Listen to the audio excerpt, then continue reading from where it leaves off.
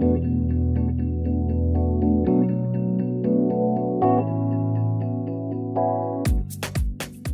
I'm Jeremy Allaire, and this is The Money Movement, a show where we explore the issues and ideas with this brave new world of digital currency and blockchains. This week, we are going to continue on this theme of digital dollars. And, this is a theme we've been exploring now for months. And as you're going to hear today, we're going to talk about crypto dollars, not digital dollars. And we'll talk about what the difference is and the meaning behind that. But obviously last week and in earlier episodes, we've talked about stablecoins extensively. We've talked about future central bank digital currency models, hybrid central bank digital currency models.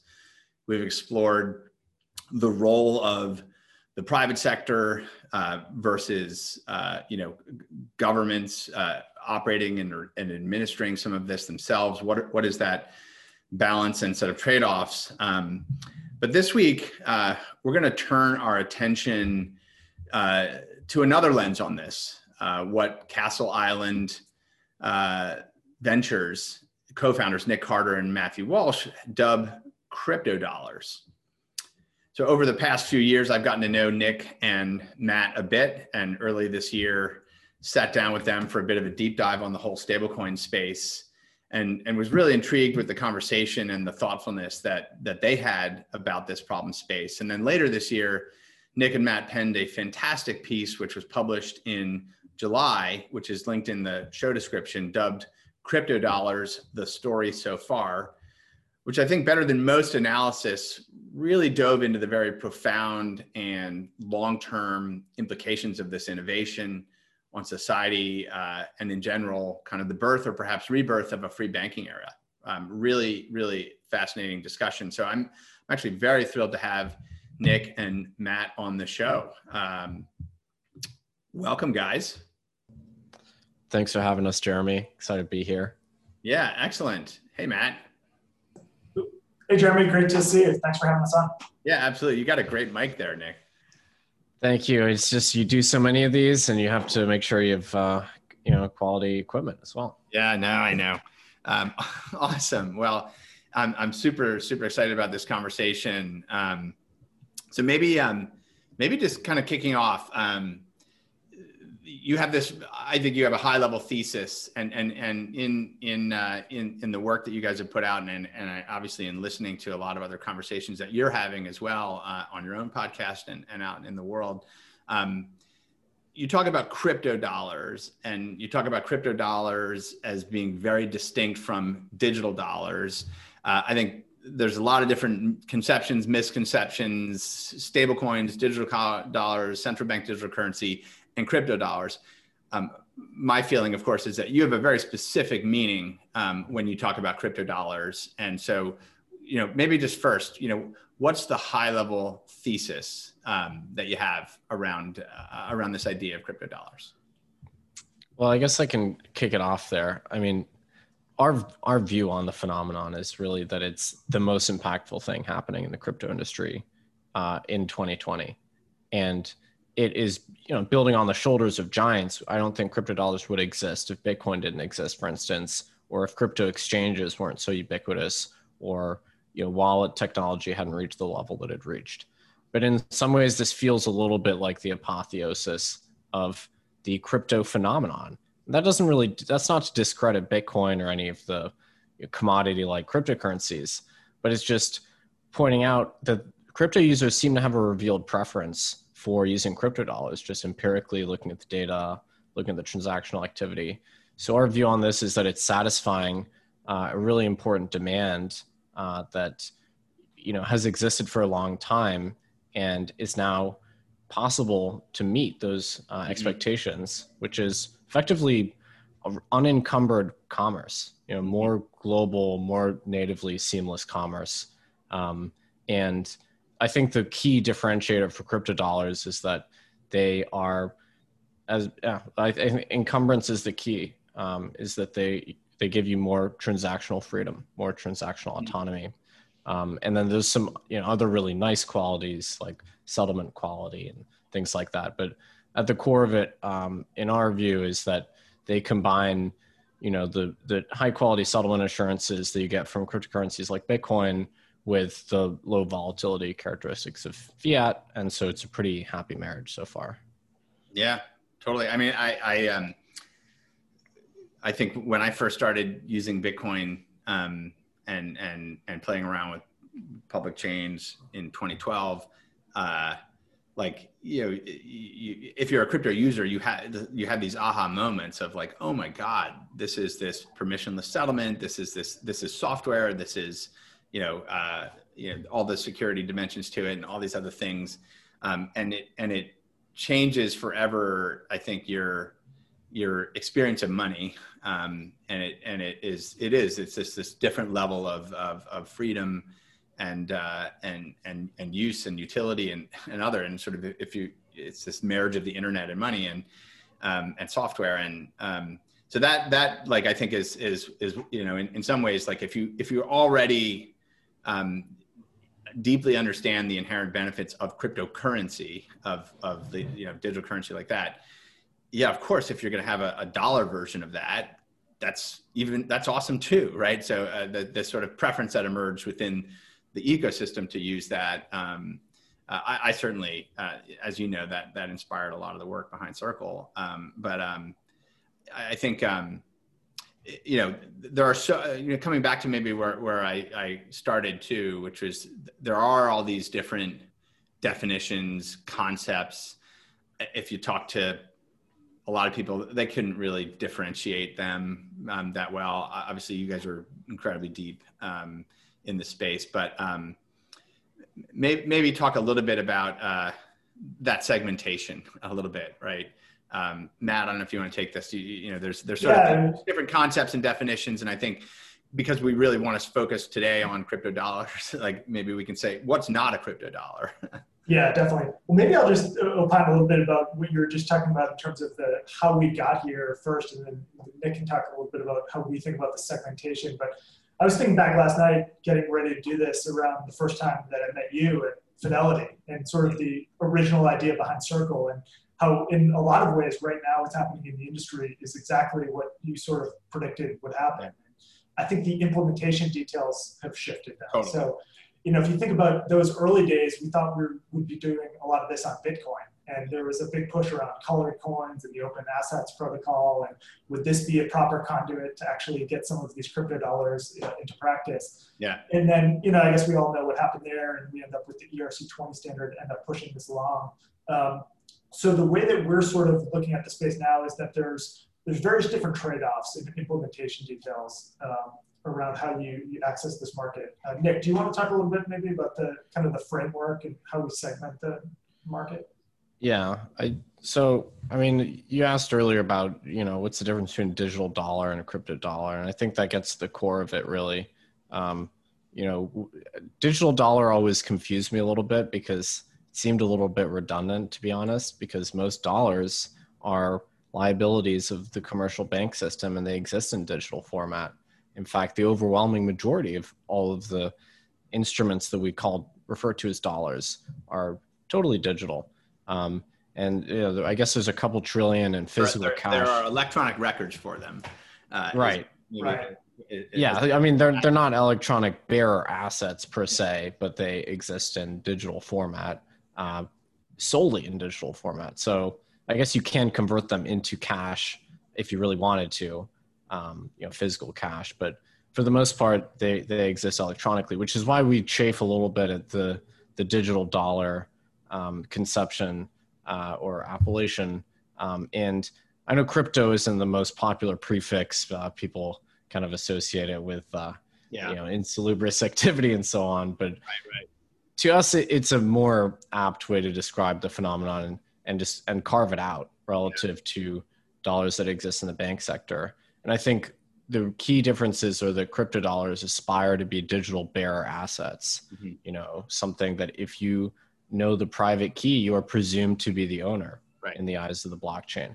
And that's not, it's like it is a native digital asset, is a native data type, as it were, like on the internet, right? It's Yeah. very, very differentiated, from again, these sort of legacy electronic money. And you can fully assign control by broadcasting some data online without the reliance of a third party. So that, to me, that's what the cypherpunks wanted to create. They wanted to create digital cash. Yeah. If you go back and read the discussions, a lot of it's about dollar denominated or stable cash. Mm-hmm. It's not necessarily about volatile cash, which has all these additional assumptions about new monetary policies. Right. So I think that's part of the reason the cypherpunks, some of them rejected Bitcoin, because Bitcoin by definition was going to be volatile. Mm-hmm. Not that that's a problem per se. It's just, that's not exactly what some of the cypherpunks are trying to create in the 80s and 90s. If you look at DigiCash, that was a stable instrument as well. So to me, the bearer asset nature is like the really, really key differentiating factor. I see that too. Obviously, I think that part of why people kind of go to digital dollar when referring to digital currency based versions of dollars, it's a little, you sort of watch this happen in the internet space. I remember, in digital media, for example, like you'd sort of say, hey, we're actually doing, digital media, digital video, or video on the internet, or all these things. And the satellite companies were like, well, we do digital broadcast. Like our satellite network is digital, and the cable companies were, no, we're doing digital video on demand. It's on our cable. It's entirely digital. I remember they'd market like it's digital television, or satellite radio became digital, and it was basically saying like they're using software-based protocols and packet switch data or whatever the hell they're doing to deliver those things, but they're still like closed, walled off, controlled, intermediated. They're not public on the internet. They're not able to attach to permissionless networks. They're not something that anyone anywhere can participate in, with music and sound and text and communications. Like the real distinction is when you are, in my mind, like something that is natively digital is on public networks. It is on the permissionless internet. It is attached to open source software reference implementations. It's sort of, and so for me, that's a huge difference. And I think in a lot of people's minds, digital currency does kind of represent that. The conceptual model is that. But I like crypto dollars too. So The other thing is, Jeremy, is it's programmable, right? And so that's something that none of these quote unquote digital platforms that are not built on public blockchains can really ascribe to be. And so I think the surface area for the types of things that you can build on the internet just gets a lot larger by virtue. Absolutely. Yeah. The mashing stuff up and the composability and the fact that it's actually built on, open software that people can connect to and so on is just tremendous. It's really tremendous. Yeah. Well, our view is that this is not a debate between analog and digital. We've left the world of atoms behind. We've been in the world of bits for a long time. Sure. It's who controls the network. Is it, is there one nexus of control, or is it distributed?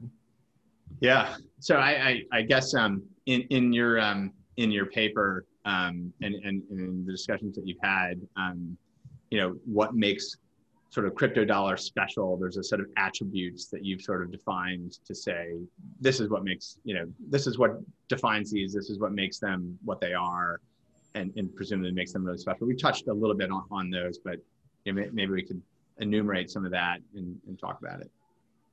Yeah. So honestly, I don't think we've even fully understood what makes them special. There's probably more features that we're going to discover, but the three that we lay out are the permissionlessness, so the encumbrance or the relative lack of encumbrance, the fact that they operate on open networks, and the auditability as well, which is pretty underrated in my opinion. Yeah. Obviously, I'm a little biased because we spent a lot of time looking at on-chain data, which to me is still pretty magical compared with the amount of data we have about, you look at the data from the Federal Reserve Bank of St. Louis, there's some pretty interesting data there, but it's all kind of inferred, and you can't really directly apprehend a lot of this information about the dollar. Yeah, and there's a delay, and you can't account for all the dollars in circulation. I don't know if they could even, determine how many dollars exist to the nearest billion, for instance. With crypto dollars, you can audit them to the last tenth of a penny, so that's a significant difference. We've already touched on the transactional freedom, but I think that's really, really key. And I think it's a different model from, say, PayPal, where PayPal is actively, evaluating the risk of every single transfer that happens on the network. This seems a little different to me. And then you have the fact that it's on an open network, and any talented developer can just build a product, effectively a smart contract, and deploy it to the world and not even have a relationship with their end users. And they can reference an existing contract, that's the composability thing, which is pretty magical once you start to think about it. And it just means that the pace of development is so much faster than the banking sector, which seems pretty sclerotic to us these days. Yeah, Matt. I was going to say, I think we're also just going to start to see a lot of competition on various axes of risk. And so there are some really fundamental trade-offs between using different types of stablecoins too. And so I think you're going to start to see differentiation based on the censorship-resistant properties of these networks. You're going to start to see differentiation based on some of these platforms are a lot more likely to have institutional participation. I would definitely put USDC on that platform. So I think the addressable market of just dollars that can participate on those networks will be a lot larger on networks like USDC versus something like... Count dollar money markets and imagine if more of that was on digital currency. Right? Totally. Now, the trade-offs versus using something like Tether, where we could argue whether or not that platform is fully backed, but certainly there would be censorship-resistant kind of trade-offs there between this more centralized project. And the interesting thing on that is people talk about blacklisting and stablecoins that have these censorship mechanisms built in. And I think it's been publicly disclosed that Center Consortium has approved one blacklist, but it turns out there's dozens and dozens of them done by Tether. Sometimes we don't know why, we don't know who. Is it done for a friend who lost some money on an exchange? We don't really know. There's no transparency. Yeah. There's no policy. There's no accountability. So it's not censorship resistant at all. Yeah. Yeah. I think I looked yesterday and there are 100 addresses blacklisted on Tether so far. I mean, look, I think it does underscore the fact that I think what people perceive as maybe censorship resistant maybe isn't. And I think the big question there in everyone's mind in the industry is what would happen in the event of an enforcement action, and sort of what role would the parent company play, and how would they fight that? And then the last one is just, I think we're going to start to see a lot more experimentation around some of these algorithmically designed platforms. And the key risk there is just around whether or not they break and whether or not they can hold the peg. And so it's fascinating, just the innovation along all of those dimensions. And I think depending on the use case, you would gravitate as a developer towards one category versus the other. Yeah. On that topic of blacklisting, one thing I've noticed recently is it's pretty arbitrary who can get access to kind of like the rollback feature kind of thing. And you see people that lose money with Tether. Maybe there's a bug. If they are loud enough on Twitter, they can get the attention of the team behind it and get that transaction nullified and not lose their dollars effectively. But if you're a smaller fish, you have a lesser ability to kind of lobby. And so it's very vague and very unclear to me what the actual line of demarcation is, or what the protocol is for having these, having Tether itself overruled the ledger of record, which is the blockchain, which is not a great situation, I would say, for users. Yeah, I mean, it's one of the reasons why Center Consortium publishes its blacklisting policy on the transparency page on Center.io, and it's extremely clear that, basically, if the network is the fundamental security of the network is jeopardized, say, admin keys, privilege keys, things like that, obviously there would be a justification. But other than that, the language is very clear, which is a a final binding court order from a competent U.S. jurisdiction presented to Center Consortium's governing body. That's pretty specific. Someone who's loud on Twitter that doesn't meet that criteria. And that's quite a high standard to meet. It's a very high standard to meet. It's a very, very high standard to meet. And I think it has to do with, how do you ensure that people can trust this as a reliable instrument? And I think, there may be policies that emerge in the future that are outside of us that define other things that might need to be in place. But right now, Center Consortium is a governance mechanism on this, and it governs a lot of different things. But one of those is that policy, and transparency is really key around that.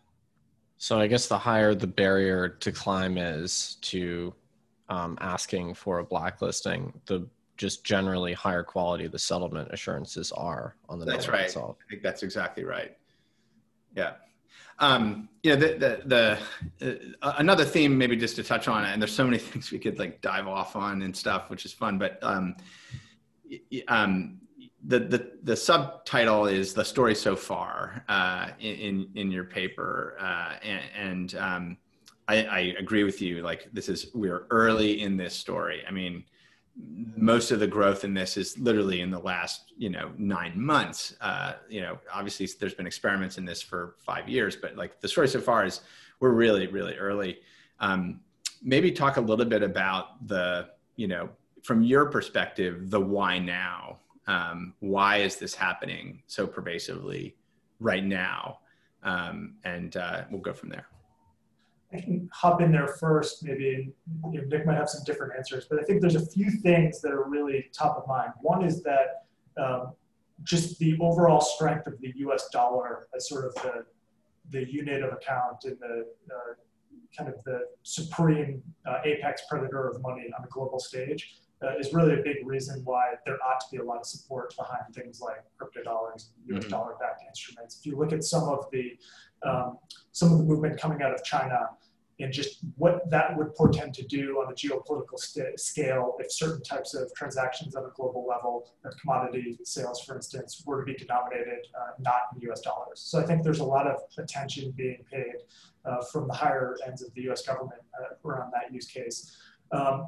Along those lines, kind of the story why now, I think there's a big move to be made here by some of the larger just payment providers in the United States. And so if you look at some of the PayPals, the Visas, the Facebooks of the world that all have teams and really smart people mobilized around this, I think it's seen as a next frontier opportunity that can really expand access to financial services in ways that you really couldn't do before this. And it can expand the aperture of what is possible when we get into some of these programmability issues. Really look at some of these technologies becoming foundational for the next generation of internet services being built on top of them. And I think the third thing that I would say in terms of the why now is that there are a lot of just forces from a capital markets perspective that make this a really interesting new market to enter. So when you think about some of the opportunities just around the market structure here and the lending and the borrowing, you have a lot of firms that are moving in that are looking at this as a real extension of things that they're already doing in the capital market space. And almost look at the infrastructure behind US dollars hasn't been changed a lot in the last 50 years, right? And we have big industries there. The base layer. Every other function in the capital markets is kind of built up on that. Right. And then, we have these well-functioning repo markets and money markets. And I think in a lot of ways, this is the next generation of that. And we're just at the very early ages here, but that is all getting built. And so when you think about stable coins and yield generation and some of these interesting things you can do, it's fairly obvious if you're a market participant what these, the addressable market here is huge. And so it's pretty clear that we're going to have some really large businesses built in some of these categories. And so I think that's another thing that's pushing this industry forward, this sector. Mm-hmm. Yeah, I can chime in on a couple more specific things. I mean, first of all, we're just seeing this secular move towards people understanding how to use digital bearer assets for the first time. And before 2009, that was never a thing that anyone had to worry about, pretty much. And the technology didn't exist to facilitate that. And we had to start pretty much from scratch in 2009. And so it took a decade or so until we had the tools suitable to transact with value in the form of information. And that was a really difficult and challenging time. And a lot of people lost all their Bitcoins and so on, learning that lesson. And now the software stack has kind of progressed such that we can transact safely and not have to worry about it too much. And you look at the data, I mean, the Cambridge study says there's about 100 million individuals worldwide that have ever used a cryptocurrency of some sort. There's obviously caveats to that estimate, but I consider it to be fairly reliable. And 5 years ago, that figure was much, much less. So that number is just increasing.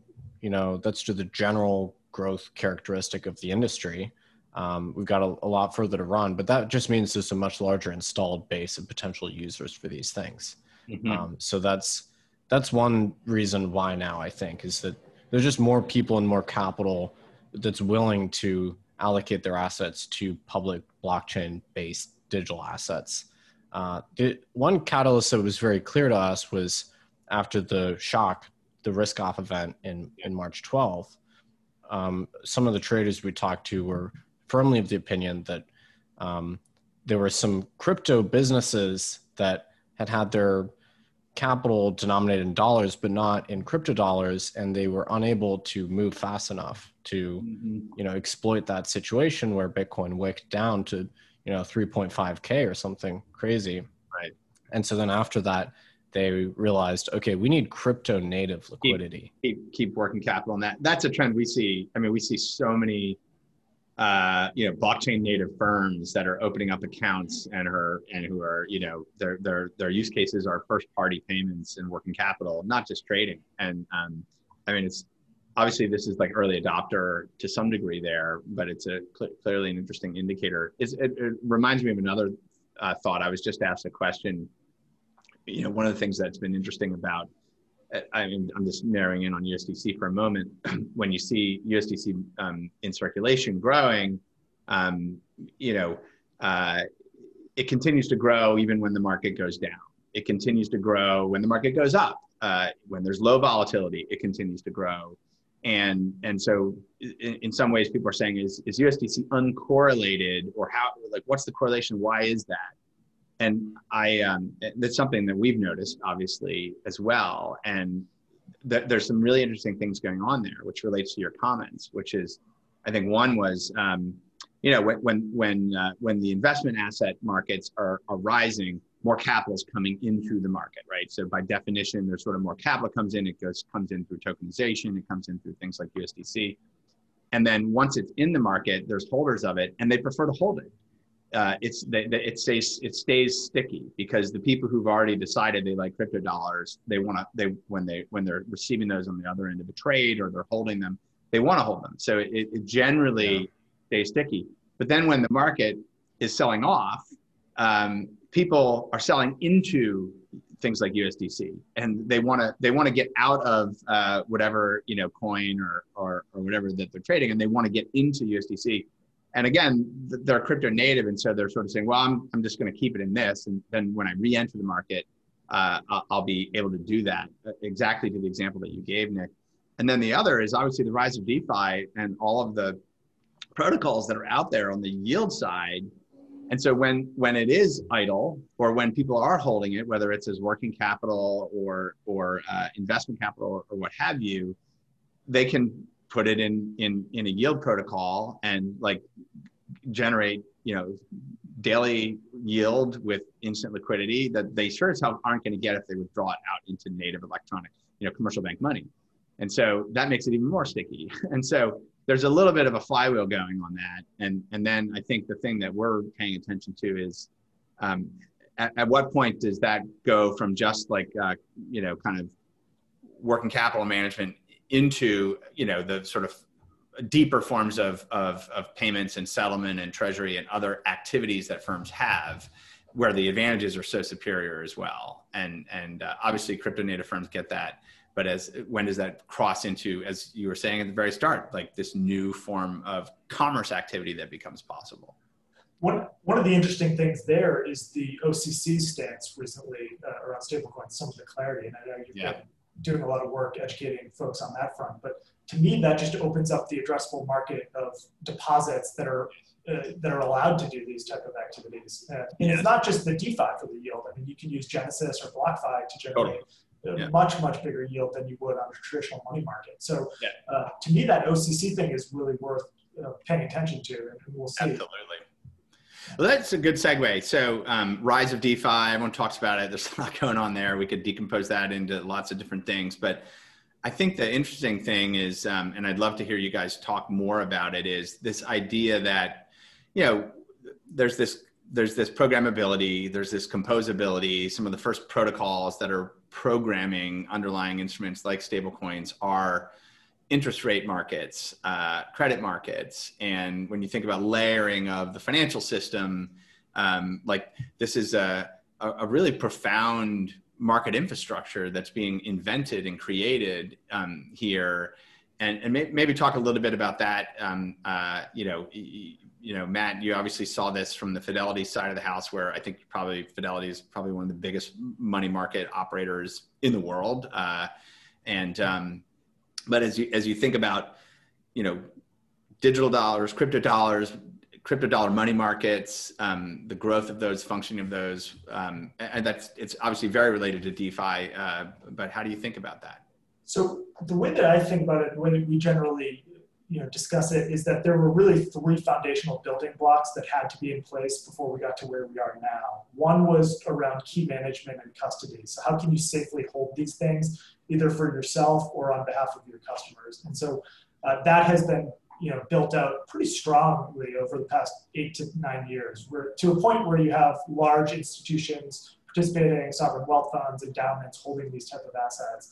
Mm-hmm. The second thing was around the liquidity landscape, just around the spot landscape, and how do you move these assets around safely? So exchanges and OTC desks. And that's pretty well built out. Obviously, there's a long way to go, and the regulatory environment is catching up, and we're seeing a mix shift between the types of institutions there.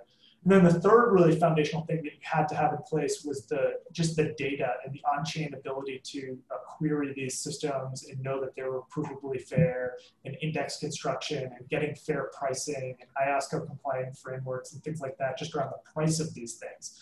And that's for Bitcoin as well as any other type of open crypto asset. That's really on the foundation of the data, the exchange landscape, in the custody landscape, that now you really start to see an unlocking in the capital markets landscape. So if you think about repos and money markets, some of these things that exist in traditional markets, we're just building that again right now, is my view, in the crypto asset space. And so this is a really compelling category, and I think we're going to start to see a lot more flows, just net flows moving into the system by virtue of this is already being built on top of plumbing that was built for Bitcoin and other crypto assets already, and it's institutional tested already.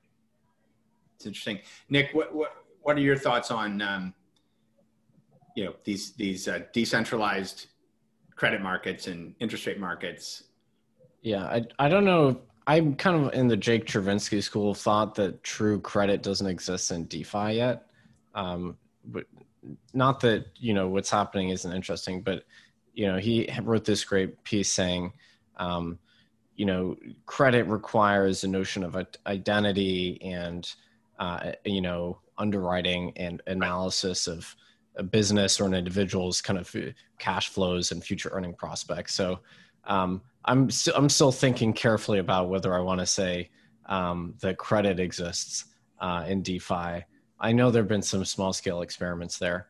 Certainly exists in CeFi using crypto and stablecoins and things like that. But absolutely, yeah. Making the identity and reputation leap and untethering the asset from collateral, which is unsecured lending, right? That's not exactly. Happening. Yeah, so that hasn't happened yet. I wouldn't say we have quote unquote maturity transformation. You don't have classic banking activities that occur in DeFi. That said, you have these amazing interest rate swap products, and you have this collateralized lending, which is, like taking out a line of credit against some equity that you hold without sending it, which is a very common, tool in traditional markets, which has now been democratized through DeFi. Any asset that you hold that can have a price in an on-chain context, the price doesn't even need to be from exchange, it could be from one of these kind of swap facilities. You could take the price from there. Now you can borrow against that and have, automated risk management. So those are some pretty interesting, and those are, in my opinion, the interest rate swaps, like Compound, and then borrowing against an asset that you hold. It might be a equity style, a pseudo equity asset. Those are the two most interesting things to me. The numbers are still really small in the grand scheme. I mean, you're talking about a billion-ish dollars of liquidity on Compound. Right. I think the Forex markets are probably two orders of magnitude larger than that. So maybe more. Yeah. So we still have a long way to go, but I think some of the exchanges see where this is going. They see that these markets are just turning to foreign exchange clearinghouses. Mm-hmm. We see some of these decentralized exchanges specifically optimizing for trading stable coins. Yeah. They optimize so that the liquidity providers, can earn the return commensurate with the expectation that these assets are not necessarily that volatile relative to each other. So I think some of the utility tokens which powered this were truly the source of excitement. Some of those utility token theories are getting a little discredited, and we're seeing the growth of tokens which are equity-like, which is probably a bit more interesting in that it comes with more rights, and then just, fiat currency, representations of fiat currency on chain. It's weird that it's all dollars. It's 97-ish plus % dollars. Yeah, there's not a lot of other. Talk about that, because obviously, again, you talk about crypto dollars. We talk about U.S. dollar coin, et cetera. I think, from a geopolitical perspective, obviously, like all these countries around the world aren't just going to roll over and say, actually, everyone in my country can just transact in dollars, and that's all fine. Some of them might. Some of them might.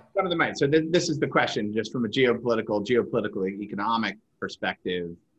The question I sort of ask is this going to be like the rise of the internet in earlier stages, where kind of the connectivity lit up, and then all of a sudden people are like, oh my God, I have global free communications, and I can just do it directly through my computer and then my mobile device, and I'm no longer bound by, as it were, like the rules of the regulated communication system in Italy or in pick your country, or like the borderless nature. It happens. People opt in to a new information system, a new communication system, a new commerce system. Will that rise happen, and people around the world just say the utility value is so high, I'm voting with my smartphone, I'm going to participate in this economic system, say the crypto dollar economy, and is it just going to be so powerful that the governments actually, even if they try to stop it, that their citizenry will say, screw you.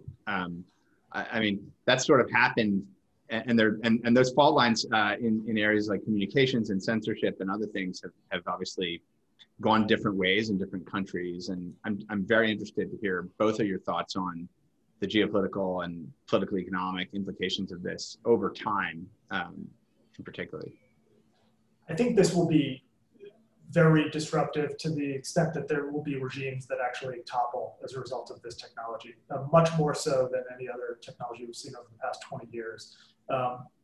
It will be a bumpy road, and I think that this technology, there's one kind of view here that this just is a border kind of on the fringe technology, and then there's another that becomes a lot more pervasive in some of these countries. But what's clear to me is that the dollar is definitely the apex predator of fiat currencies. And there's really an insatiable appetite for dollars internationally.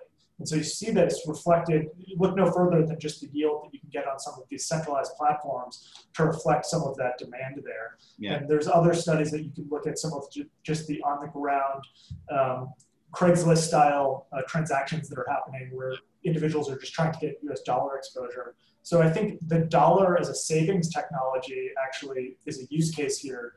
Where we'll start to see, in how that gets regulated, I'd imagine that we'll start to see some serious clampdowns at the on-ramps in some of these countries. Yeah. We just launched yesterday with Ripio in Argentina and Brazil. Like, they have a USDC product. You can go from local currency and do it you can generate a 6% yield. It's a seamless experience. You can convert into Mercado Pago, which is the Amazon of Latin America. So if you need to buy goods, you can do that too. And like, that's pretty attractive, you know? Super attractive. I guess the question is, does it collaborate or does it compete with the local fiat currencies in these areas? And I think that's where the tension will arise. But you know, part of me really thinks that the genie is out of the bottle here, in the sense that there will be ways to get exposure to this, whether it's through a regulated on-ramp or whether it's through a, you know, meet someone on the street and do a local Bitcoin style transaction, but you're getting access to dollars. And people will seek out whatever kind of savings technology is best. And I do think that this fits into that category of being a great savings technology, maybe to complement things like Bitcoin, which are obviously much more volatile. Yeah, I mean, same feelings here. We feel that it's going to be very disruptive. The states probably have a certain ability to fight back and try and discourage their citizens from using crypto dollars, but there have been plenty of cases historically where they've capitulated when their populace has said, we don't trust your monetary direction, and we're going to spontaneously opt for an alternative. Mm-hmm. And that's always been the dollar. You've had top-down dollarization, bottom-up dollarization. Ecuador in the early 2000s was a bottom-up dollarized situation. What has impaired or inhibited other dollarization movements, Zimbabwe is a great example. Argentina is another example, is that you had to hold physical dollars. In Venezuela as well. Actually, this is a massive hindrance to the dollarization in Venezuela right now. There's not enough small bills. So you have big bills circulating. It's hard to get smaller change. So it's more challenging. In Zimbabwe, you know, the state was able to kind of arrest the dollarization to a certain extent because there was just a shortage of physical dollars. It's hard to get them in. They didn't have a lot of kind of trade relationships with the US. That's why dollarization's been easier in Latin America. But if you do it in a virtual way, it solves a lot of those problems. You don't have those issues with denomination. You don't have the issue with dollars being captured by large financial institutions necessarily. Like in Argentina, you had the Corralito. Those were dollars in bank accounts that were suddenly, you know, withdrawals were ceased overnight, and then the peso depreciated against the dollar. Those dollars that people thought that they had access to got trapped. Right. Now, if it's a bearer style asset, now you don't have to rely on a bank to hold it.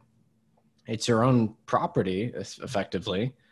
The government doesn't have these high leverage tools to inhibit that dollarization. So it's a much more organic, much more distributed phenomenon. So it seems really different. And it seems like the dollarization events here will be more successful. Mm-hmm. So that's absolutely our view. And it'd be hard to forecast exactly the trajectory there. You can probably name some candidate states where there's a high level of crypto penetration, a high level of mobile penetration, good internet, tech savvy individuals, high inflation rates.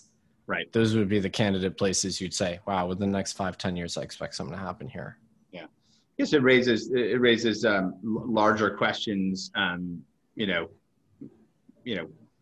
Central banks on a global scale, or what I would call global scale central bank, call it G20, G10, whatever.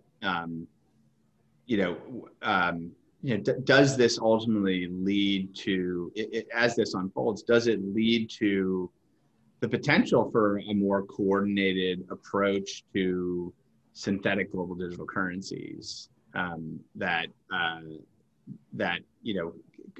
can exist and denominate new units of account that are actually not just dollars, but that are synthetic? And does this is this a forcing function on a road towards that? And maybe Bitcoin's even part of that because it's a really attractive non-sovereign store of value, just like all fiat used to have a peg to gold. Like, does a synthetic fiat currency basket with a peg to Bitcoin become a future, the Bancor, does something like that emerge out of this sort of little mosaic we have? Well, that's where you start to get really disruptive to the United States. And that's where I think that discussion gets really interesting. I thought it was interesting that Mark Carney's sort of parting thoughts at Jackson Hole a year or two ago really had to do with that idea of creating this Bancor-like instrument. In that world, I think that the U.S.'s ability to be that apex predator of money really is compromised. But certainly the incentives to have something like that, if you're one of those G10 countries, certainly exists. I mean, I would say the issuing the dollar was the quote unquote exorbitant privilege for a while, but it's probably worked against most Americans for the last 20, 30 years. The dollar trades at a structural premium because it's the world's reserve currency. Yeah. And that's part of the reason the manufacturing has been offshored. Our exports are less competitive. So a lot of Americans don't know this, but I think they would massively benefit from a weaker dollar and something like a Bancor to solve effectively the Triven dilemma. Yes. So it's kind of a weird situation where lots of policymakers want the world to be united on a single ledger that basically settles back to the dollar through New York, through the correspondent banking system, because they get all this really granular power projection ability. Absolutely. But at the same time, the American middle class gets kind of shredded by the fact that our dollar is so strong. So if, I wouldn't even necessarily object to a weaker dollar. I think it would be kind of in line with welfare maximization. But I think like there's like this forcing function bottom up phenomenon that could be this catalyst that just forces these big players to kind of get together and think through how to solve for this. That's one dimension, right? There's I think coming back to the very start and part of your thesis, which is, these crypto dollars or let's just say high quality digital bearer fiat instruments or synthetic fiat instruments, whatever these end up being, right? That they very powerfully enable commerce interactions to take place. They theoretically bring the world economic system, makes it more integrated, enables market participants, individuals, creators, laborers, firms, et cetera, to sort of have a different level of commerce taking place. And that, it may be that, the leaps forward that emerge from that over 10 years that also become forcing functions to trying to say, hey, why don't we just get to a different unit of account here?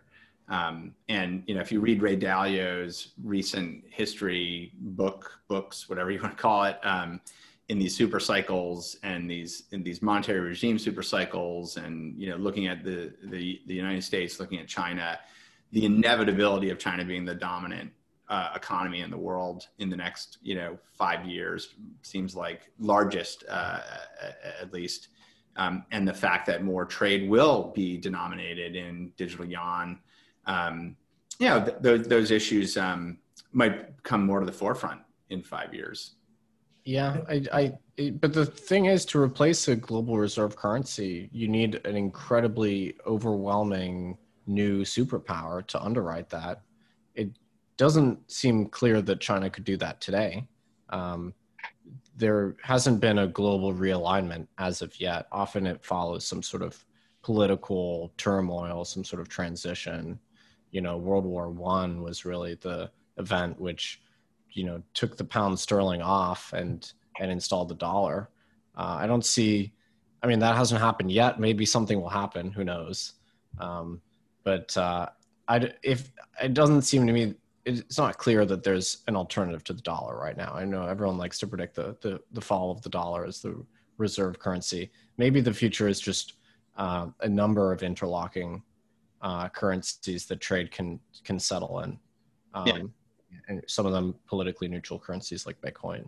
It would seem to me that some sort of a blended currency like a Bancor would be more palatable. I think the other interesting thing there is just if you think about the ability for the U.S. government to enforce sanctions on a huge scale, and just large swaths of the financial services infrastructure landscape has really become an enforcement arm of the US government in a lot of different ways. And what moving off of a dollar standard would do to that ability to really have visibility into those type of transactions, I think that's a big open question that there will be a lot of pushback if we move towards something that is not dollar denominated. Yeah, there's lots of questions, lots to unpack. We could go on and on, on all this. Well, this has been an awesome conversation, and would love to continue another time as well. Any closing thoughts? One of the things I always like to ask people is, where do you see this in 2 to 3 years? Where do you see this in 5 to 10 years? Maybe from each of you guys. To me, I guess the closing thought would be that if you look at everything that we're talking about and how big the three of us think that this is going to be, there are entire categories of companies that don't exist yet to service some of these needs. There are just enormous opportunities here to start businesses. And so that's really what I'm probably the most excited about, is just some of these capital markets businesses, this infrastructure around how to build applications on top of these things, lending and borrowing and payments. So I think it's just a really exciting time to spend some time to get educated about it and see where those opportunities are. Thank you, Matt. Yeah, my parting thought is this. So the kind of current financial system as it exists today is very uneven, not just within the US, but internationally, depending on which state you reside in, your kind of access to power. You have very variable access to kind of Western financial rails. And in particular, the US banking system was really the gold standard. And it's a multi-tiered model. And the larger number of hops you are away from New York, basically the more expensive it gets. And that's why you have these really inefficient, expensive remittance channels. So in the near term, I see crypto dollars flattening that topology. And that's already happening. So it's only one hop to get into that global clearinghouse, which is on public blockchains, as opposed to 5 hops. So regardless of the inefficiencies or the high fees or the costs of using a system like that, it's already 100x better. Yeah. Because it's a single hop, you get to the global clearinghouse value, you're there. So that is a near-term phenomenon which is not going away. I think it's going to make cross-border commerce much easier, B2B settlement. It's going to open up some of these labor markets which weren't really integrated. I think maybe it'll be, who knows, maybe it'll be bad for the wages of white-collar Americans, because it's much easier to do business with people abroad and hire abroad. Yeah. It may not be net good for Americans, but it'd probably be net good in terms of creating wealth globally. So that's kind of the near term. Longer term, I think we expect and believe that most, foreign exchange clearance will start to happen on public blockchains. And right now we're talking about 20 billion free float. That number could be 100 billion by the end of next year easily. The only constraints there are kind of balance sheets of the banks backing them. If you hybridize it with a CBDC and you combine it with access to base money, then there's no constraint whatsoever. So that number is going to grow by at least an order of magnitude, in my opinion, probably more. So, I mean, you look at the pace of growth, and this is still such a small industry. 20 billion, it seems big, but I think it's pretty small in the grand scheme. Completely agree. And I've been more frequently saying, I can see a world where there's $1 trillion plus denominated in these types of digital crypto dollars. Easily. Yeah. There's no constraints on the ledger. The ledger doesn't really have any constraints. It scales with value. Yeah, absolutely. Well, awesome. This has been an awesome conversation, you guys. Deeply appreciate you coming on, and we'll look forward to chatting again really soon. Thanks, Jeremy. Thanks for having us on. Thanks, Jeremy. Thank you. Absolutely. So fascinating conversation with some very, very bright minds in the space, pursuing and thinking about all of these themes that we're very much enthusiastically working on together. Next week, we're working on a very cool episode. We'll have more to say about it next week. And until next time, stay well, stay safe, and stay informed. Thank you. you.